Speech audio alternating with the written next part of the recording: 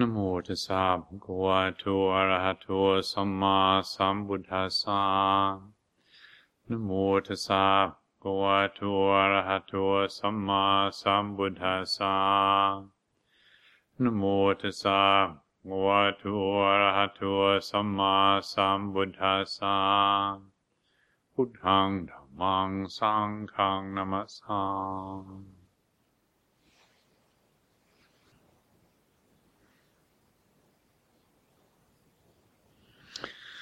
This evening I would like, if I could, for a few minutes to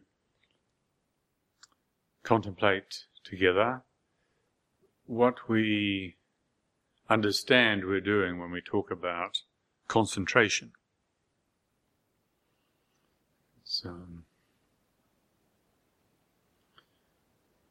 Well, perhaps it's more accurate to say reconsider, because obviously it's something we've thought about, we've heard a lot about over the years. The importance of concentration. It's from when we were very young, as children, parents and teachers say, "You've got to concentrate, lad." This kind of dreamy attitude you have to life is not going to get you anywhere. Shape up, concentrate, focus. We get that message very early on in life. You're not concentrated enough. And then when we come across Buddhist meditation, this is a big thing, concentration. So it's in the scriptures, the seventh factor of the Eightfold Path, right concentration, and right alongside right effort, right mindfulness, these factors that the Buddha highlighted as the characteristics of the path, if we walk the path. And it's pretty important, really, to be clear about what do we think we're supposed to be doing? What are we doing? Are we all doing the same thing? When our Asian brothers and sisters teach the Dhamma and talk about concentration, are we all doing the same thing? And similarly with mindfulness, these days mindfulness is very fashionable. It's the Guardian's writing regular articles about mindfulness and how amazing it is, and it seems to be pretty much detached from other aspects of the Eightfold Path, as the Buddha saw it, was essential, and concentration, and of course the ethical side of practice. It strikes me that teaching people mindfulness without giving them the whole picture it's sort of like teaching somebody how to drive a car, but you only teach them part, like which foot to push down and pull back and so on, but they don't teach you which side of the road you've got to drive on. That's pretty dangerous, So I would suggest that if we don't understand quite clearly what right concentration, right mindfulness, what these things are really referring to, it can be dangerous. It can, in fact, make things worse. And sometimes it's occurred to me how different it can be when you see, as I mentioned before, our Asian brothers and sisters maybe pick up a meditation technique and immediately grow in radiance and fullness and beauty, and then some Westerner picks it up and just increases in headaches and imbalance. And so, well, what's this all about? And well, I think it's got something to do with concentration, and so I'd like to consider this for a while. How do we understand what we're doing when we concentrate? Usually, it seems to me that our understanding of concentration is an exercise in exclusivity. We exclude things from our attention. We narrow our attention down. And at least that's certainly how I approached it for many years. We narrow our field of awareness down, just like we do when we concentrate on reading a book, or we concentrate on the screen of the computer, and we narrow our field of awareness down and we exclude other stimulus. And is that the only way of concentrating? Now, you may have heard me speak before my personal favourite theory about what happened in the evolution of human beings around the time of the printing press. This is not something you read about in the scriptures, of course, but in the contemplation of how our attention works and what even happens in our brains when we're concentrating, when we increase the potency of attention. What else is going on when we increase the potency of the mind? Well, if it's this exclusive approach to concentration, which I personally think something dramatic really happened around the time of the printing press. Before that, most people learnt by listening to what was being said, which is a much more expanded field of awareness. They're still receiving information, or maybe they're looking, but they're looking in a way that the eyes are kind of like the ears, where they're receiving. The eyes are receiving information. Whereas once we do this reading thing, it's collapsing the field of awareness. It goes into more of a doing mode, a controlling mode. We've got to stop the mind from, looking at a page of text, and you've got to stop the mind from scanning and going forward. You've got to pay attention to this little black squiggle on a page, and that's a very different thing to do. And just think, how much of that do we do? From very early on in life, we're taught to do this with our attention. Now, I've read a little bit about, not very much, certainly not enough to be qualified to comment very much on it, but what actually happens to the brain.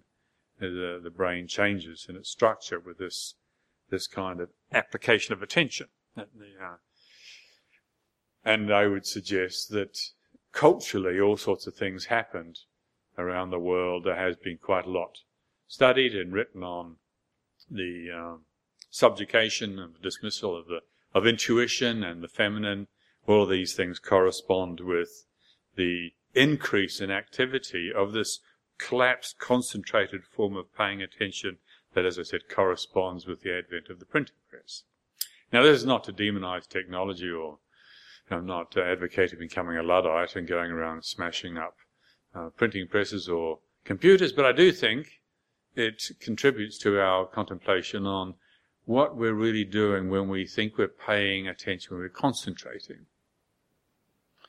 It's not the case that we have to go into controlling mode when we concentrate. When we receive the teachings from in Thai, for instance, if we hear the teacher talking about concentrating, what we call concentrating on the breath, the teacher says dang jai, which actually means setting up the heart. It doesn't mean to say collapsing attention, becoming narrow in your focus on something, and then all the things that happen to our shoulders and our solar plexus when we have this collapsing the field of awareness. Setting up the heart, paying attention. Well, what would it be, or what does it feel like, that if by concentration, instead of being an exclusive quality of attention, if concentration is more a sense of conscious presence? Because that can be inclusive. Steadiness, yes, steadiness is important. Steadiness, I think, that's a factor that is essential. We're talking about developing concentration. There needs to be steadiness. But does there need to be this exclusiveness? Can there be an inclusive form of concentration where we expand our attention but hold the mind steady? It's worth experimenting with. Of late, it's happened quite a number of times, not quite sure why, but in conversation with various people, the subject has come up of old age and deterioration that comes with old age. And one of the reoccurring themes when the subject gets raised is how unfortunate it all is. Old age is a really unfortunate thing. In fact, it goes further than that and says it shouldn't be this way. It shouldn't be like this. And it's wrong, basically. Dementia is definitely wrong.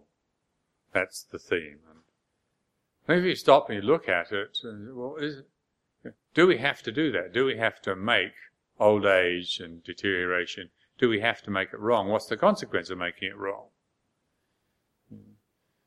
Well, it seems to me that there is a connection between the way we create problems out of what is just so. We create problems, so we then have to put a lot of energy into struggling with, coping with, enduring, and maybe solving if we're lucky. There's a correlation between the way we pay attention. If we've created a problem, and then we think we've got to solve it, what do? We concentrate on it. And this happens in meditation. I hear people talking over and over again about their obstructions, their problems that come up in meditation. So I've got this problem with anger.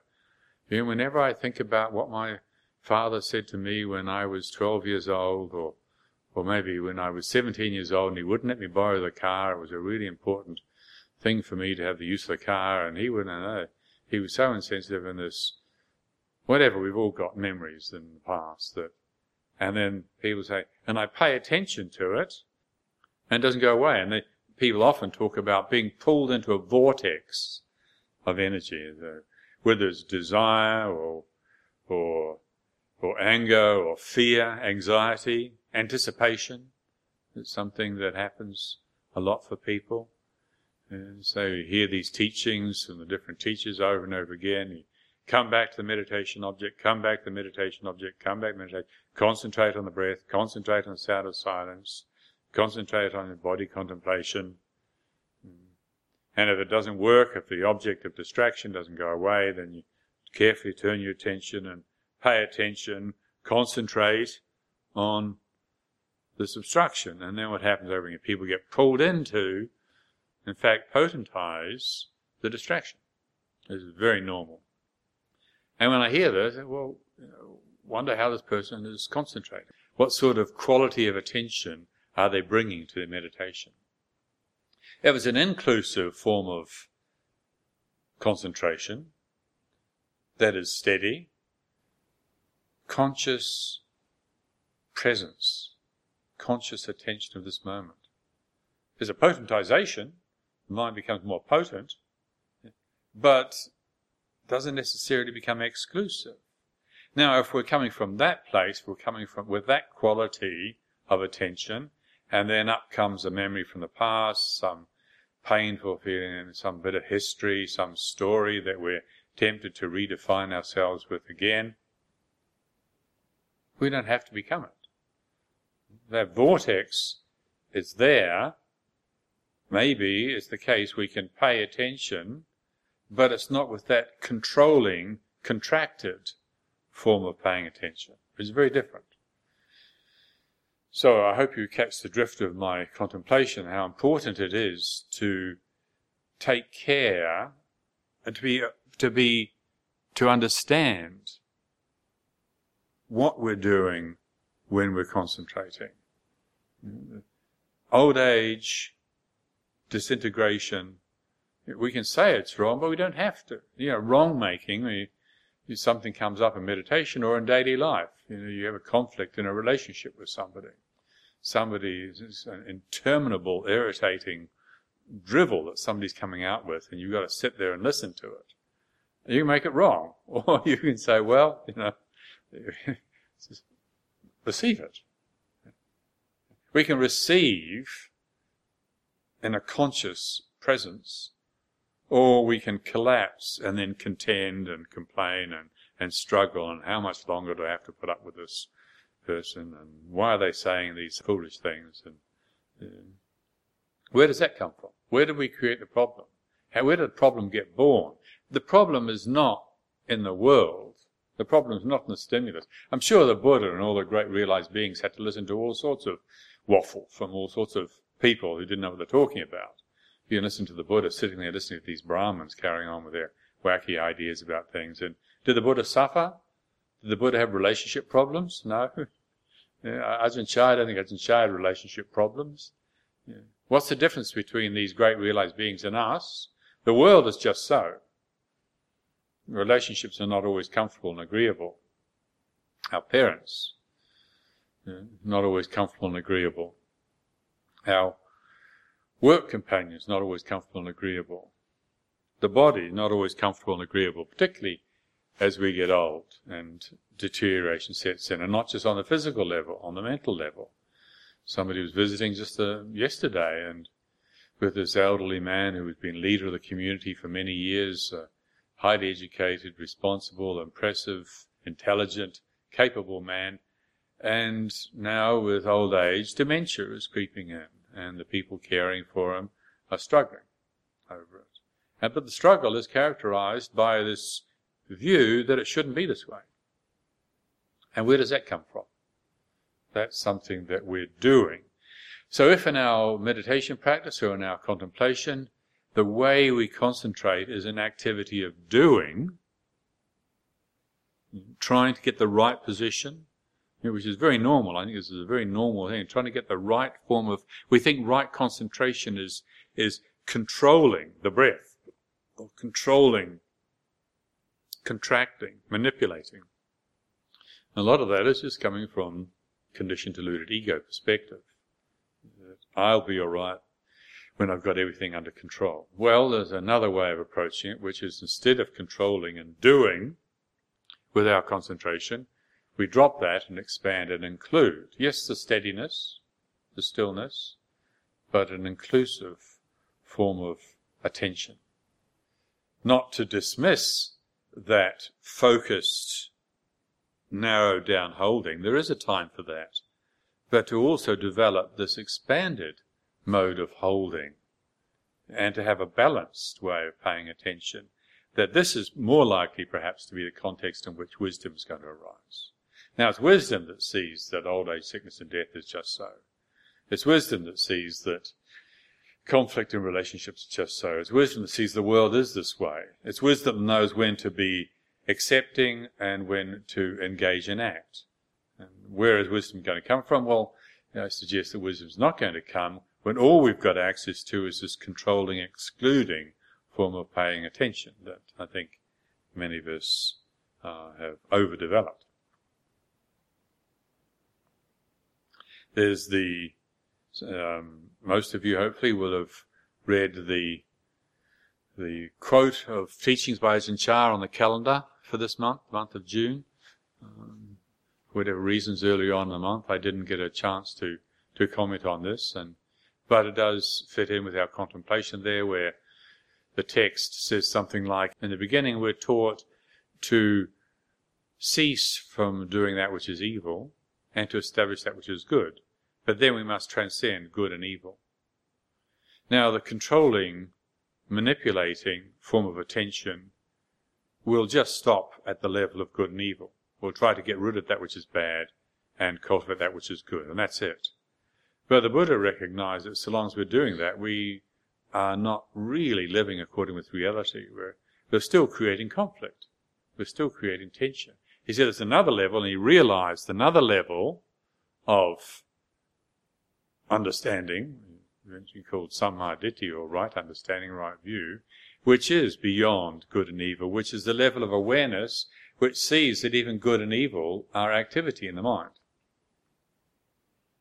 Transcending good and evil. Now, if our mode of concentration, if the only mode of concentration that we're familiar with is this doing, controlling mode, then maybe we'll never approach, maybe we won't even intuit what the Buddha's talking about.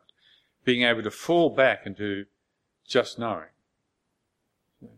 Being able to see unwholesomeness in the mind without interfering with it. So often people have been meditating for years and they're still complaining about the content of their mind. The content of the mind, a lot of it you can do nothing about. It's just the past come unfolding. When the conditions are right, pop, up it comes. And, a certain sound comes along, a certain smell. Smells can be very, very strong stimulus. And I know, certainly personally, smells have a very strong effect on me. They bring up all sorts of old memories. And so you can't help that impression coming into the mind, a particular type of food smell. Maybe, you go to the railway station to catch a train and there's a cooking bacon in the restaurant, and the smell of roasted pig wafts through the air, and you start salivating. And you think, I'm a vegetarian. I shouldn't be thinking. I shouldn't be wanting to eat that dead pig. Why do we have to make a problem out of the fact that liking arises? Who knows? Who cares? I mean, actually, the scientists have discovered that what goes on in the nose when these particular smells come off this poor dead pig that's being roasted. That explanation still doesn't stop you from having liking arise in the mind. The fact is, I don't want to eat dead pig. I don't want to even kill the pig, let alone cook it and serve it. But it happens, and you can't change. You're never going to stop people from eating dead pigs. There's always going to be people in the world who want to eat dead pig. And that's the way it is. So what are we going to do? Run away from the smell of dead pig? Or are we going to learn to relate to this particular stimulus in a different way? If all we know how to do is to concentrate and manipulate and collapse our field of attention down into trying to understand it, then life is always going to be a struggle. Always going to be a struggle. But if we have access to another level of concentration, which is expanded, then maybe the smell of roasted pig, agreeable and lovely as it is, can arise in the mind, and it doesn't have to create a disturbance. Maybe. Or agreeable, like desire, the fantasy of sitting in the sun beside a beautiful waterfall and being able to go swimming in this lovely little pond and just being there alone and contemplating nature and listening to the birds, saying how beautiful that would be. That likeable fantasy can arise in the mind, and it can be just so. We don't have to collapse around doing something with it. It's just like that. It's like that. Or you start to see your memory fading. You say, I remember when I was really acute with my memory, I could remember people's faces and names, and now look at me, I'm falling apart, I'm hopeless. But what is it? Is there a possibility of being able to fall back into awareness that can reflect on this happening, can see this happening, say, look, that's what's going on, and not interfere with it? There's wholesome activity, unwholesome activity. There's a chance that the wisdom which knows, the wisdom and compassion that knows, that understands and knows how to respond in a balanced way to the stimulus, there's a chance that wisdom and compassion will manifest if we have released out of the compulsive, contracted form of controlling and concentrating and manipulating. So I hope this contemplation on concentration will be useful this evening. Thank you very much for your attention.